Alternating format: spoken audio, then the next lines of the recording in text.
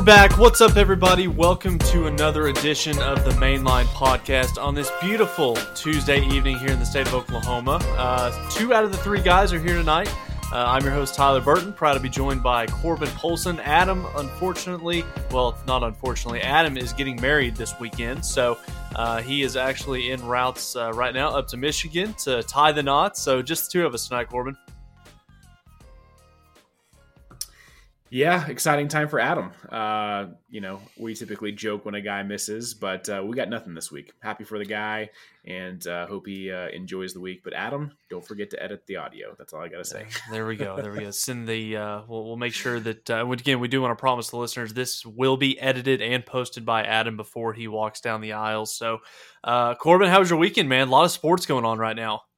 A lot of sports, a lot of Game 7s, 2 best words in sports, right? So, between that and we had put up our house here for sale on Thursday. We were under contract as of Monday, So it was a whole weekend of not being allowed home, which is great. So now the buying process begins, which I hear is even more difficult. So all exciting things, but, it's a lot.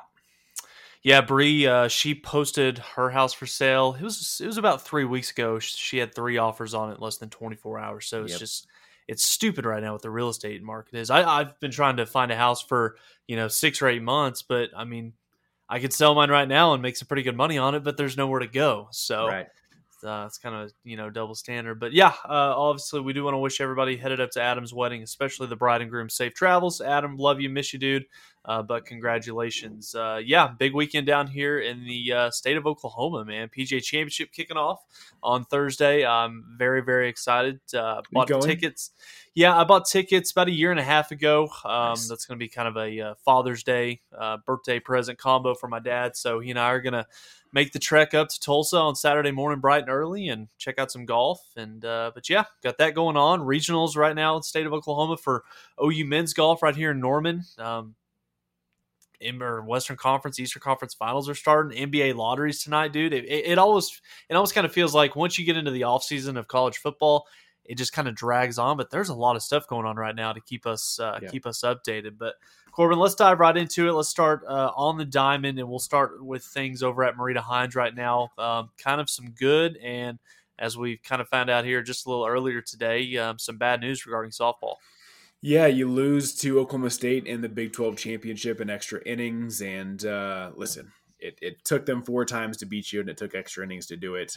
I didn't mind the loss. It kind of brings more, power to the Big 12, maybe on a national perspective, which I think will help, at least while we're still here. But at the same time, you kind of hope, okay, this whole Jordy Ball dark cloud kind of hanging over the team right now. Nobody really knows what's going on. Well, thanks to the Oklahoma breakdown with Teddy and Gabe. Patty Gasser announces a hairline fracture in the throwing arm of Jordy Ball, which is significant news to say the least. So before we get into kind of the breakdown of what's going to take place in Norman starting on Friday, Tyler, this is huge news. Do we feel less confident about what this team's capable of coming off of an Oklahoma State loss and now the Jordy Ball situation? I don't want to factor in the Oklahoma State loss in the Big 12 tournament championship too much. I mean, like you said, you've played this team 4 times. It's hard to beat a team 3 times, much less 4. So, but yeah, I'm going to say yes because I don't completely trust our pitching staff. And, ultimately now that it sounds like Jordy is going to be out for an extended amount of time, hopefully if the rest of the team can take care of business, maybe she can rejoin us for the Supers or hopefully even in the Women's College World Series. But the pitching staff right now, just lack of consistency to be dominant. Hope Trotwine has been very, very good as a starter, but when she's been asked to, kind of come in relief, she's really struggled, especially with her command. Nicole May's been kind of up and down all season long, and her last 2 outings, which both of them were against a really, really good softball team up in Stillwater. Against OSU, the best team that we've played this year. They've gotten after pretty good, especially in the early innings. So if Hope and Nicole throw strikes and trust their defense behind them, the number 1 defense in college softball, I might add, I think they win that game on Saturday. But you can't walk batters against quality opponents like that and not expect it to kind of come back and bite you. So with Jordy, it's sounding like she's going to be out for an extended amount of time. Obviously, our best wishes and thoughts and prayers go out to her. this is kind of a gut punch. I think that with the way this team has been playing all season long, the way things were trending, I think that this team was possibly starting to be. You could start to have the conversation, especially if this team goes on to win the national championship. This was possibly maybe a top 2 or 3 team of all time in collegiate softball. Now you lose your ace in the worst possible moment of the season as postseason play kicks off with regionals this weekend. It's a gut punch. I'm not going to lie. Yeah, and you hate to say that there's kind of a window for this program because the team's going to continue to replenish talent. But when you look at what this team is losing after this year, how quickly can they make that up? So this all of a sudden becomes, if they don't win the national championship, it becomes a what if year.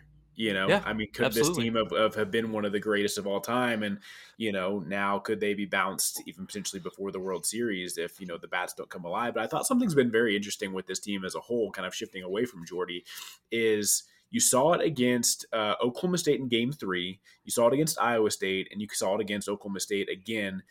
Their opponents have figured out maybe it's just a coincidence, but they figured out that if they continue to switch pitchers relatively frequently throughout the game, the bats don't come alive quite as much for this Sooners team. Yeah. And so that is the combination of losing your ace pitcher and then a team maybe figuring out a weakness for the bats, which are the heart of this team. You kind of have to hold on for a little bit here and hope that the bats can come alive regardless of who's pitching. Because let's be honest, I can get it. Oklahoma State's going to have a good pitching lineup, but a switch in Iowa State's pitching lineup shouldn't hold you to 5 runs. And so that there's some things here that I think all have been uncovered about this softball team as of late. That isn't the right time to uncover them heading right into postseason play. Mm-hmm. Now that said, how much pushback are they going to get in these regionals? I'm not quite sure. We'll dive into that. But Tyler, is that something you've seen too, as far as just like, hey, switch up the pitching as much as you possibly can against this team, and that gives you the best chance? I hadn't really thought about that, but I think you make a really good point. I was at the Thursday night Game 1 for the Bedlam series here in Norman, and Kelly Maxwell, one of the best pitchers in college softball for the Pokes. I think she didn't give up a single run, maybe one hit throughout the first time going through the lineup. But once that lineup turned over and OU was able to see her for a second and third time, they really got after her. So yeah, that's a really good point. And you would think, starting postseason this weekend, however long this stretch goes, you would think that other teams that are studying Oklahoma, they're going to take a page out of Oklahoma State's playbook and maybe try that strategy because once Oklahoma gets the bats rolling, I know that Jordy Ball is probably not going to be in the circle, but Hope Trotwine, Nicole May, they're still good enough to where if you can only allow 3 to 4 runs, if that lineup gets going, I mean, we're talking 10, 12, 15 runs, so that makes things a whole lot easier on your pitching staff. Now, I will say this. I kind of like what Patty said in the postgame after the Big 12 tournament championship, the lost OSU. I liked what Patty talked about, how, we're playing the long game. We're not here to win a conference tournament. We already won the Big 12 regular season title. We're already, the number 1 overall seed.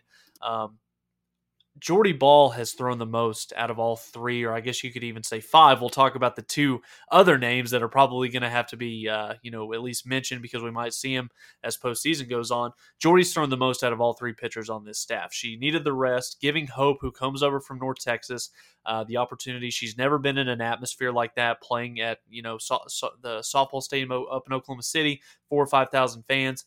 I like that she was able to get that experience because, every atmosphere from now on is going to be big time, national television, sold out stadiums. And Nicole May, while she struggled a little bit at times, her getting those innings I think was valuable, and we're going to need both of them to be, on their A game starting this weekend because, like we said, Corbin, I'm not sure how soon we're going to get Jordy back or if we're going to get her back at all. She did mention in that brief little snippet that Gabe and Teddy put out on Twitter that I think it was Jenny Finch that she mentioned, was able to play through something very, very similar to that. And, she's obviously probably the most decorated and, greatest collegiate softball pitcher of all time. She was able to go 32-0 and, lead her team to a national championship. So I'm not sure if that's possible with Jordy. No 2 injuries are the same. And, she's a freshman right now. Do you want her to push it knowing that you're going to have her for 3 more years after this? So it's kind of a, tough thing a tough situation that Patty finds herself in right now.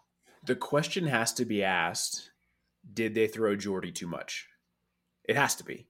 because I understand that this coaching staff in particular probably understood from the get go. Georgia Yeah, has the most talent of this entire pitching staff, but didn't have the experience to back the talent. And experience at some point will matter, regardless if that's right. regular season play, conference championship, and then obviously making your way into the heavy postseason stuff. But she was pitched a lot, and she looked Yeah. great 95% of the time.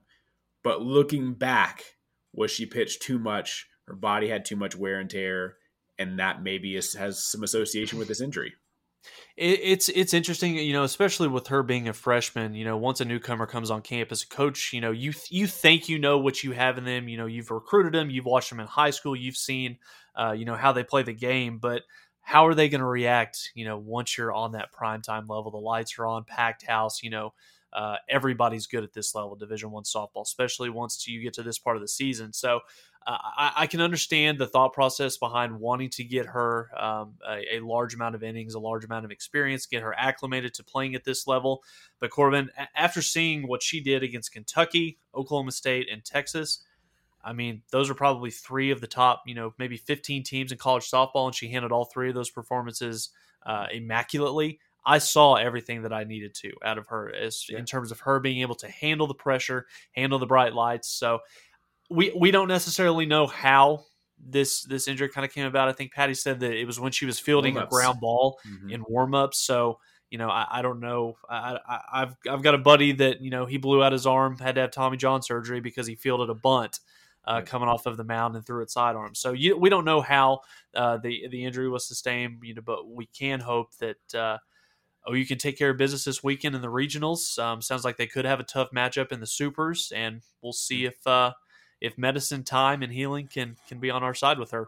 Yeah, let's hop right into that. Regionals this weekend in Norman. OU takes on Prairie View A&M to kick things off Friday at 6:30 p.m. Central Time. And then I think actually some decently tough matchups. You've got Texas A&M and Minnesota both in this region. Texas A&M, I have not watched them announce at all this year, but looking over their schedule feels very much like a Jekyll and Hyde type of team. They are 29 and 26 on the year. I want to note that, saying they started off 11-0, so haven't necessarily been playing well down the stretch. You look at some strange losses, losing to Houston twice, losing to Weber State, but then some pretty good wins. You got a win over number 13 Florida, a win over number 20 Georgia, a win over number 22 LSU, and a win over number 4 Arkansas. Granted, they went on to lose all of those series, but then they go out and they take 2 of 3 from number 5 Alabama. So on a single given day, it seems like this Texas A&M team can probably beat anybody. Do I have extreme confidence that they can beat the Sooners twice? Not very much. But you look over and kind of the other side, these two teams face off, A&M versus Minnesota. Minnesota 26-24-1 on the year. 2 close losses to Georgia to kick off the season. They lost to Oklahoma State by 1. They've tied Texas in the game, but the Sooners have played this team early back in March, and the Sooners won 9-1. So I would anticipate an OU versus A&M, and if you've been watching OU softball for a while, this used to be the norm. Texas A&M coming up to Norman, they leave their cleats, on the first or third base line, where maybe it's behind the plate. I forget whatever weird ritual they have. There are many, as we know, but yeah, I think I still feel very confident this team comes out of the regional unscathed. They should. They're more talented than any of these teams by far, but A&M at least has the track record of some significant wins throughout the season that have to give you a little bit of pause. Yeah, you see the 29 and 26 record for Texas A&M, but then you also have to figure out, which conference they're playing in, and SEC collectively as a whole, that's the best softball conference in America. So that 6 and 18 record that they do have in the SEC is a little bit explainable. You do have to, like you said, Corbin, you talk about the wins that they've got. Wins over multiple top 25 teams, taking 2 out of 3 against number 5 Alabama. Texas A&M, if you're not on your A game, Texas A&M is a scrappy enough group to where they can beat you. So we've talked about it all season long. I don't see a team out there that can beat OU 2 times out of 3. That maybe changes a little bit now that you've lost your ace and you're going to have to rely on your second and third option. But no, I'm in a complete agreement with you. OU take care of business on Friday against Prairie View A&M. That set yourself up nicely. I think you are looking to probably have to beat Texas A&M twice in this regional upcoming this weekend, but we'll see what the pitching staff can do. And like I said earlier, if the lineup is awake and if the girls are swinging the bats fine, that makes your pitching staff makes them kind of breathe or exhale. Yeah. The pressure is a lot less. 1,000%. And if the Sooners, do move on to the Super Regionals, if they're talking about the highest seed, you're looking to play, number 16 seed UCF, which is a pretty high scoring team down there out of Florida. But sneaky here, Michigan also in that regional, and Michigan has actually beaten UCF earlier this year 6-0. If you want my gut opinion, Michigan's coming to Norman next week, which is a juicy matchup as far as just kind of softball name brands. But Ty, let's take a quick look. We talked pitching. You've got Troutwine and May. It's going to be the 1-2 combo, and they will probably ride those two all the way until the season ends. I don't think anybody else. But big question we had in our group chat was, then who? Who's the third pitcher of this group? And really, I think it comes down to Macy McAdoo, who is a junior, and Emmy Guthrie, who is a freshman. Neither have played this season. So I think unless there is a significant injury, knock on wood here, to a Troutwine, to a Nicole May, I just can't imagine seeing either one of those in the circle unless it is just a sheer blowout early in a game and they're trying to save the arms of those top two. Yeah, not to beat a dead horse, but yeah, you talked about it perfectly. If you're Patty Gasso, what's the best formula for your team going into this weekend, especially kicking things off with Prairie View A&M? Put up 10, 12 runs. Get yourself out to a pretty comfortable lead. Allow yourself to not have to throw Hope or Nicole, and allow a Macy McAdoo or an Emmy Guthrie to get in there. If there's one place that you want to get them an experience, it's at home in front of your crowd with maybe a 6, 7, 8 run lead. So yeah, it's a big one. I still think that you've got to have 3 pitchers in order to do it. Oklahoma. What we've seen over the past couple of years, now that Jordy Ball it sounds like she's going to be out for probably the rest of the season. Hopefully, fingers crossed, that's not the case. There's not a Paige Parker. There's not a Paige Lowry. There's not a G Juarez, I think, on this roster right now. Now, one thing that I think should give Sooner fans a little bit of hope is G Juarez struggled towards the very end of the regular season last year, even during the regionals. And I think she was even purposefully, I don't want to say benched is the right word, but they did not have the confidence in her early in the postseason play. Fast forward all the way to the Women's College World Series, she's the best pitcher in that tournament. So, Hope Troutwine, Nicole Main, they've played all season long. They've got the experience now. We'll just see if they can peak at the right time now that postseason play is getting underway. And it's just crazy because, like I said, this is one of the most talented, and statistically speaking, this is one of the greatest softball teams of all time. And you just hate for them to not get the opportunity to finish this season like they played all year long, simply because their best pitcher is out. Yeah, and I think the G Juarez reference is a great example because, one, she was overcoming an injury, and even when she was healthy, it took her time to kind of get back to her normal self. It took her almost a year to do so, which I think just goes to show you, whether positively or negatively, the regular season means nothing now. It doesn't. Right. And so you look at somebody like Nicole May, who hasn't necessarily pitched great on paper, great. But if you watch the games, hasn't necessarily been stellar performance. You can turn that page now and you can take over for the postseason play. You could have said the same thing about Jordy Ball. She could have crumbled when it came to postseason play. We'll have no idea, but that's just, there's a dividing line between when conference championships are over and this really significant, you lose a couple, you're gone. Your season's over. It really kind of irons out, the good from the great. So it'll be interesting to kind of see how it all plays out.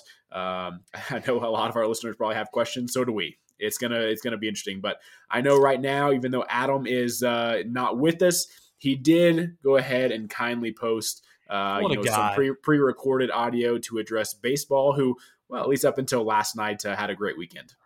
Yeah, we're going to completely discard last night's performance. But yeah, we do appreciate Adam for taking some time to record a brief little segment here on the baseball team. So without further ado, here's Adam's optimism with the OU baseball program.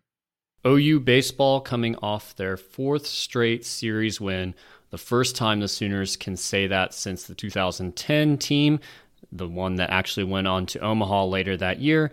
So OU takes care of West Virginia in Norman this past weekend, taking 2 out of 3 against the Mountaineers. And they did it with some impressive offensive displays there, scoring 15 runs, 8 runs, and 17 runs respectively, with the Sunday game coming in run rule fashion. And you continue to see this team really manufacturing runs. Yeah, there were a couple home runs here and there, but it's scoring on stolen bases, getting guys in scoring position, wild pitches, balks, so on and so forth. Just finding ways to create offense without having a ton of guys that can really go yard with the ball. So pretty impressive series there against West Virginia, which takes you into a team in Lubbock and Texas Tech that is coming off of 3 straight series wins against Baylor, West Virginia, and then the sweep most recently this past weekend in Stillwater against a top 10 ranked Oklahoma State team. Now, I know what you're thinking. Adam, didn't OU play Wichita State on Monday night? And yes, that game was on the schedule, but the team did not show up for it. So that game did not occur. Actually, Kendall Pettis was the only player that was seen in Wichita. Everyone else decided to stay in Norman. So that game did not take place. And so that means the next game for OU is going to be at Texas Tech on a series that will start on a Thursday night, and then the getaway game coming on Saturday, a little bit earlier on the schedule than normal weekend series. And that's because the Big 12 tournament is right around the corner, given an extra day of rest between that Saturday finale in Lubbock and the Wednesday start down in Arlington for the Big 12 tournament. As it stands right now in the Big 12 standings, the Sooners are tied for 3rd in the Big 12 Conference at 13-8. They're tied with Oklahoma State. Man, wouldn't you like to have one of those games back when the Sooners played in Stillwater earlier this year? So ahead of the Sooners, Texas Tech at 14-7, TCU at 16-8. So OU does have the possibility to sweep the Raiders and tie for first place. And I believe, if I understand the tiebreakers correctly, OU would have the tiebreaker over TCU since OU won that series. However, Texas Tech has only lost 3 home games all year in their home stadium, and they're surging right now. It is a team that does have a fairly high ERA, over 5 earned runs per game, but right now D1 Baseball has Texas Tech ranked number 5 in the country. They are pretty similar to where OU is ranked in the RPI, only separated by about 5 spots, still in the mid-30s there. So it is a team that OU has already beaten. They beat them in Amarillo in a midweek game earlier this year, and OU will certainly have all arms available to them, moving a lot of the midweek guys into the bullpen for reliever status. But it is a tall task to be able to say, hey, go out and beat a red-hot Texas Tech team right now. So let's take a look at some optimism segments here in Adam's optimism, and just wanted to recap a few of the key statistics that I think just show how well this team is playing right now, specifically from an offensive standpoint. So OU as a team, 3rd in the Big 12 in batting average right now, 2nd in bases on balls, 8th nationally. Just a real patient team at the plate. That's led by Blake Robertson, who's actually 2nd in the conference in on-base percentage at .512, and then 1st in overall walks with 60. So really patient at the plate there. And then 8th in fielding percentage. I think that's actually kind of a little bit of a negative sneaking into the optimism segment, but an area that certainly could be a big room for improvement there as far as just, hey, get off the field, make the simple routine plays and don't let something snowball on you there. So there's a lot to be really optimistic about. You've got a lot of guys contributing all up and down the lineup. It is something where I think some, and myself included, would probably rather see Skip keep a more solid rotation of who's in the lineup and not necessarily playing for the analytics in every single scenario. An example of that would be, hey, Jackson Nicholas, is he going to be a good hitter against left-handers? Well, statistically and analytically, no, but we just haven't seen that. He just haven't been given that opportunity because he basically gets pulled out of the lineup every time a left-hander is there. And sometimes that can be proven true. Look at softball, Taylon Snow. She's hitting, I think, something like 380 against right-handers and something like 184 against left-handers. So it is possible that could happen, but we just haven't been able to see that opportunity. So we'll see how Skip handles this series, and maybe he can just stick with some of the hot hands, some of the guys that are hitting really well, Brett Squires, Jackson Nicholas, and then you love John Spikerman in that leadoff spot. As of late, just the speed that he's able to provide. Once he gets onto that first base, it's almost a guarantee that he's going to end up at second, no matter whether the guy gets a hit behind him or not. And of course, that guy is Peyton Graham, who is in top 5 in the Big 12 in home runs. He's got 13 on the year. He's really starting to hit a little bit of a hot streak right now. He didn't finish Monday or Sunday with too much to show there, but otherwise, he's really turning it on right now, and you love to see that. So a lot of things to be optimistic about. We'll see what the Sooners can do in Lubbock this weekend, and hopefully create some momentum going into the Big 12 tournament. And again, we do want to thank Adam for taking the time during his wedding week to briefly touch on and give us an update on the OU baseball squad. It was a big weekend for Skip's bunch, no doubt about it, Corbin. Taking 2 of 3 from West Virginia, they outscored the Mountaineers 40-17 over the 3-game stretch and got great pitching performances from Jake Bennett on Friday and Trevin Michael on Sunday. OU is now 31-19 on the year, 13-8 in Big 12 play. They just won their 4th consecutive Big 12 series. And Corbin, I hate to say it, man, but they're currently in a tie for 3rd in the Big 12 standings with a huge series coming up on the road against Texas Tech. Tech right now is 2nd in the Big 12, 1 game ahead of the Sooners. TCU, actually, they do have a series this weekend, but they've actually finished Big 12 play. So TCU sits at the top in first place, 2 games ahead of Oklahoma. So it's still possible that the Sooners could win the Big 12. They're just going to need to sweep Texas Tech and Lubbock over the weekend, and they need Baylor to knock off Oklahoma State just once. So you're telling me there's a chance? I mean, this is what we discussed last week on the pod, and again, I'm going to pat myself on the back just a tad. Adam was like, hey, let Oklahoma State take care of Tech, knock them out. And I was like, wait a minute. Why do we want that? Give ourselves a fighting chance heading into the last weekend, and that's exactly what this team has done. Now, Tyler, let's tap the brakes here just a tad, what right? Happened? Why do we? Let's not put our hope in this team like we do, because every time that we do, this program tends to let us down. So let's just enjoy what's going on. If we can take 1 or 2 from Tech, I think any of us would take that any day of the week heading into postseason. So I'm just going to level my expectations just a tad. I'm not hopping on the board of like we're going to go sweep Tech and win this conference. Yeah. Well, let's transition over here, talk a little bit of men's golf. Postseason play is underway right here in Norman out at Jimmy Austin Golf Club. OU men's golf wraps up day 2 of the Norman Regional. Currently sitting in 2nd place at 14 under as a team, 6 shots behind the Auburn Tigers. And Oklahoma is currently 6 shots ahead of the 3rd place team, the Texas Longhorns. So Oklahoma as a team got off to a fast start collectively today, going 9 under on the front 9 at Jimmy Austin. But once lunchtime was over, once the winds kind of picked up in the afternoon, the Sooners were 6 over as a team over the final 9 holes to post a -3 for the second round. So good performances over the first 2 days, especially from freshman Drew Goodman, Chris Goddard, Logan McAllister, Patrick Welch, and Stephen Campbell Jr. Tomorrow's a big day. Tomorrow's the final one. Sooners will tee off tomorrow at 8 a.m. with Auburn and Texas. So Oklahoma is 11 shots in front of the 6th place South Carolina squad. And as everybody knows, in the regional, you only have to finish in the top 5 as a team to advance to the NCAA championship. So following Wednesday's final round, the regional's top 5 teams will advance to the NCAA championships at Grayhawk Golf Club, which is scheduled to get underway here on May 27th. So ultimately, Ryan Hybl touched on a little bit today. Wasn't super happy with the way that his guys finished the round out today, but he knows that we do have 18 more holes tomorrow to hopefully pick up 6 shots on Auburn and have a regional championship. So, yeah, a lot of good things going on right now with men's golf, and we'll see if we can cap it off in a big way tomorrow. Auburn's got to come back down to earth a little bit, right? Yeah, they played out of their mind today. Absolutely. Absolutely. Yeah. So let's transition, Tyler, because I know this has been some pretty significant news coming out of the state of California, not involving Lincoln Riley and USC. I guess indirectly it does, but a new California law that basically would create a rev share for student athletes, if you can still call them that now, in football, men's basketball, and women's basketball. And so really just to kind of give, if you haven't read the article, if you haven't been caught up, I'm going to do my best to explain it.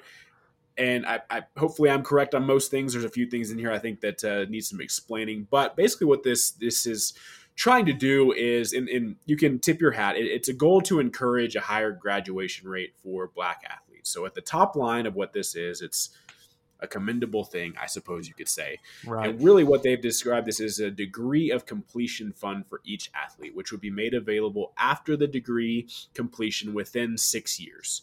If a student athlete doesn't finish their degree within 6 years, the fund is then forfeited and goes back to the athletic budget. Players would have immediate access to a maximum of $25,000 each year, and the rest would build over time. So basically how this works is there's an amount owed to each athlete, which would be half of the sport's total revenue minus the team's total student grant and aid package divided by the number of players. So basically, you're going to split football down the middle. Okay, you've got an athletic fund side, you've got a student athlete side. The athletic fund side obviously stays within the university. The student athlete side, basically, they're going to remove all of the students' grant and age package. So you're taking away everything that costs for their scholarship, their room and board, all of their books, so on and so forth. What is remained left over in revenue from the football team will then be spread equally between the number of football players. So that was a long-winded answer. Okay. I have just an enormous amount of questions of how this works, because the first thing that comes to mind is how in the hell does this comply with Title IX?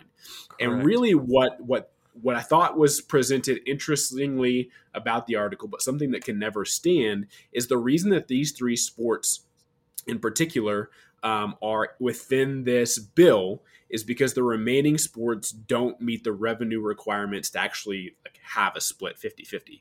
The student in, the grant in package, all the scholarships, the books, all of that, the cost for those other sports would outweigh any revenue. So there's nothing there for the students to get, right?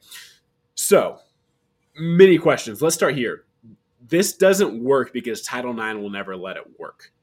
And I can't imagine a place where the Title IX laws are going to allow two men's sports. One of those sports has 85 scholarships, and to only have a 12 scholarship women's basketball team in that mix, there's just no way that that's going to come full circle. But I don't know what the NCAA can do if that's just at a state level. And so I'm very confused about how that's going to work out.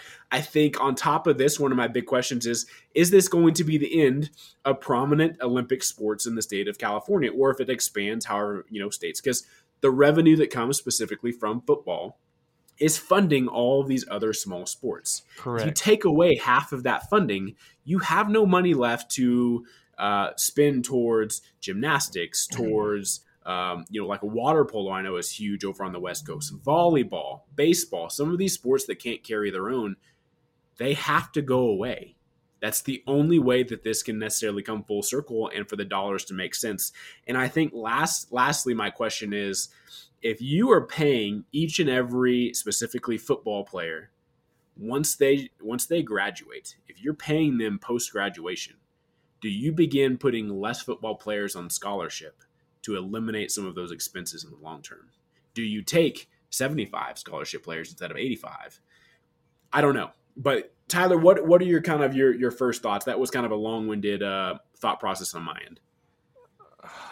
My first thought is, and I guess, from our time working, within OU athletics, we know the severity in which outside of football, and you can even throw men's basketball, makes a little bit of money. Everything else costs money. And that's why football is such a huge power, not just from tradition and play on the field, but also the amount of money that sport brings into the university. It actually carries the weight for the other sports that, student athletes are involved in on that campus. So yeah, if you're splitting that pot, if you're cutting that right down the middle, I'm curious to see how that impacts other sports within, each school's athletic department. So I'm trying to see how this. My first immediate thought goes to recruiting. Why a football recruit coming out of high school? Why they would choose a school in California? Why this would be appealing to them over anywhere else? I guess. Yeah. So for me, they are saying, hey, if you don't make it to the NFL, if you don't leave college early, so is it an insurance policy basically? I guess in a way, it's an encouragement to graduate. That's how you view it. So you can only get this fund if you actually come through and graduate within 6 years. And let's be honest, 6 years is a gracious amount of time to get a single degree. Absolutely. So this is basically unless you literally drop out or you decide to go pro before you get your degree, this is a safe haven for any of these three sports that you are going to get paid after you're done. And so they have to get their degree in order to catch the funds on the back end. And so for me, if I'm pitching a recruit, I'm saying, hey, yes, we want to make sure that you are taken care of, and that your goals are reached, and that you are going to be able to get to the NFL, the NBA, the WNBA, and you can leave early. Yada. But if not, like, let's have you set up to be successful regardless. And Right. that's a pretty easy one. You're getting, potentially tens of thousands, if not hundreds of thousands of dollars once Yeah. you graduate, from any California school. I guess just to kind of put a bow on this for me, I like the concept of it. I think it's a really good idea. I just, like you said, there are more questions now that this has come out than there are answers in which this addresses it. So, one thing I want to hit on before we move on, the guy who is kind of spearheading this bill, he was I believe a football player at UCLA, and his main reason for trying to push more pay for play type of models is because, and granted, isn't it always the guy who like doesn't do anything in his collegiate career that comes up with these? So sidebar. But I guess a buddy of his, couldn't afford. He was on the UCLA football team. He couldn't afford groceries, so he was going hungry, and so he was gifted a bag of groceries, and the NCAA like cracked down on him and like can't do that. Yeah. He got in trouble. That's great. That's not how this works anymore. That's not today's NCAA, and we can go up and down the list of like how bad the NCAA is in a variety of ways. But nowadays, everybody on the UCLA football team has more than enough food to handle themselves. Like this is, if you're using that as your reason to change all of this, you got to update, because that's no longer applicable to the current college football Division I high level. It's a really poor excuse to try to push what they're pushing right now. is this something that you think other states could follow suit with? How do you not, like, just to keep up? How do you not implement something else? But where does the NCAA come in on this? I don't know. I guess my question is this something that each state, like state governments have to get involved in as far as passing legislation, or is this a concept or an idea that, if a school chooses that they want to form, there's been so much talk about collectives, if they want to basically take this concept and idea and apply it to their program, regardless of what anybody else is doing, is that something that Oklahoma or Texas or say, we really like this idea. We would love for all of our scholarship athletes, in all sports, to be involved in this. But I don't know. There's no way. There's not enough money. Just reading part of that article, just trying to wrap my mind around all the different variables and implications of what all this stuff can do. But no, Title IX, money and lack of funding for other departments, or for other sports, I should say, within the athletic department. But no, that's some good stuff, and we'll definitely we'll table that for next week, because I do kind of want to get Adam's thoughts on that as well. So, yep. Tyler, let's talk booty. Yeah, let's booty call. So, Corbin, we only thought that when David Bevel, the pit transfer, whenever he decided to come to Oklahoma, we only thought Oklahoma was done in the portal with quarterbacks. But no, over the weekend, 6'3", 195-pound sophomore General Booty out of Tyler Junior College in Tyler, Texas, guy that's going to have 3 years of eligibility left. He committed to the Sooners over the weekend, and this is a guy that's got kind of a crazy story once you kind of look at his background. Family pedigree. He's the son of former LSU receiver Abram Booty.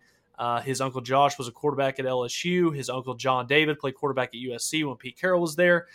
This guy went to 4 different high schools and ultimately finished out his high school career at Allen. So that's kind of that could definitely be interesting. That's kind of a good little segue, being able to get back into Allen, from other recruits coming out of there. Hey, look at what this guy's doing in Oklahoma. Not heavily recruited out of high school, though. It chose to go the JUCO route, spend a year at TJC. And statistically speaking, he had one of the most efficient seasons in junior college, especially in the state of Texas. 3,115 yards, 25 touchdowns. That was second in the country in junior college. In one game against Navarro last season, he threw for just over 500 yards, 8 touchdowns, and had 60 more on the ground. So we've got 7 quarterbacks in the room now. So surely somebody behind Dylan Gabriel is going to emerge, because that's a position of great need and something where we need a solid number 2 guy. I'm not sure if Booty is the number two guy. There you go. But yeah, this can't hurt. This can't hurt having somebody else come in. I have 2 thoughts. One, is he the front runner to make the most NIL money at the end of next season? Like, that name. Oh, he's got to be. is going to get you so far. Secondly, I feel so ripped off as a Sooner fan that this guy wasn't enrolled and in Norman during the spring game, because we probably would have seen more of him there than any point next season. And the fact that we didn't get to hear Toby Rowland and some of those guys talk about Booty and some of the it feels like we were wronged. Like, we should have gotten that experience, and I'm very upset about that. But no, it's an addition. Who knows who's going to take the number 2 spot? I genuinely have no idea. There's more film on Booty than there is the Pitt transfer.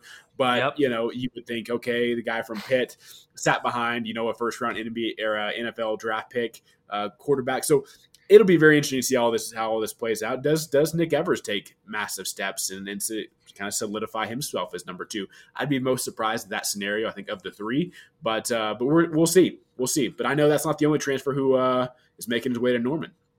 Yeah, we knew with all of the talent that we lost both to the NFL draft and to the transfer portal, we knew the wide receiver was going to be a position where going into spring, Oklahoma was needing to take at least one guy. And that was without even factoring in Cody Jackson, who ultimately he is still in the portal, choosing between a couple different schools. So me personally, I thought that OU was going to take 2. But we did get our first commit last week. Javian Hester, the Missouri transfer, and the former Booker T. Washington out of Tulsa standout. 6'3" sophomore. He was a 4-star under 247 Sports. He was a 3-star under Rivals, and I think Rivals had him rated as the number 5 player in the state of Oklahoma for the class of 2020. But yeah, last year caught 12 passes, 225 yards, 2 touchdowns. The biggest takeaway for me in the limited highlight tape that he has put out from his time at Missouri, he's a burner with size. I mean, you're talking about 6'3" in the video that he did put out. A guy that can be that size and stature, 6'3", 200 pounds, and can run and can reach a maximum speed of 22 miles an hour. We know what we've got in Marvin Mims. Drake Stoops, a nice player. Theo Weiss is going to be a nice addition. Having him back from the being bit by the injury bug. But no, I think that this is a guy where not sure how big of an impact he can be if he's going to be a starter, but I think that this is a guy with proven SEC experience that can come in and be some nice added depth. Yeah, it'll be interesting because the intangibles are there. You look at him on paper, the size, the speed, it's all there. But then you look at his production at Missouri, and there's tons of question marks about, okay, if he has all these intangibles, where's the production? And so, yeah, I mean, if he can come on the scene and make a splash, obviously the more the merrier. We've got enough, I think, of the high-end talent positions at the wide receiver spot. I think we'll be okay. I think the biggest question, we've been talking about this for weeks, is the depth in the wide receiver position. And so could this be a nice depth guy? Of course. But I'm going to have to see, I think, a little bit more before I'm buying into that. Well, I think he's definitely going to have an opportunity to make plays and have an impact on this. I mean, just looking at what Jeff Lebby's offenses do, running 80, 90, 100 plays a day, the tempo, the fast pace of it, there's going to be a lot of rotations in this. So he's going to have his chances to make plays for this team. So it's just a matter of, getting him on campus, getting him acclimated within this team, getting him brought up to speed on the system in which Jeff Lebby runs, and, getting him ready to go, forming that relationship with Dillon Gabriel. It's a nice pickup, and Oklahoma needed him, and we got a good one from Missouri. So, Corbin, have you got anything else you want to touch on before we get out of here? Nothing else. It's a slow time, but it's right around the corner. You start to feel the weather's warming up. It's football season will be here before we know it.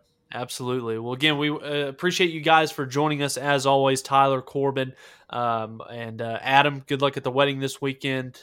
Praying for you. But yeah, if you've made it this far in the podcast, follow us on Twitter at the Mainline Pod. And as always, follow us on all of your various podcast platforms, Apple, Spotify.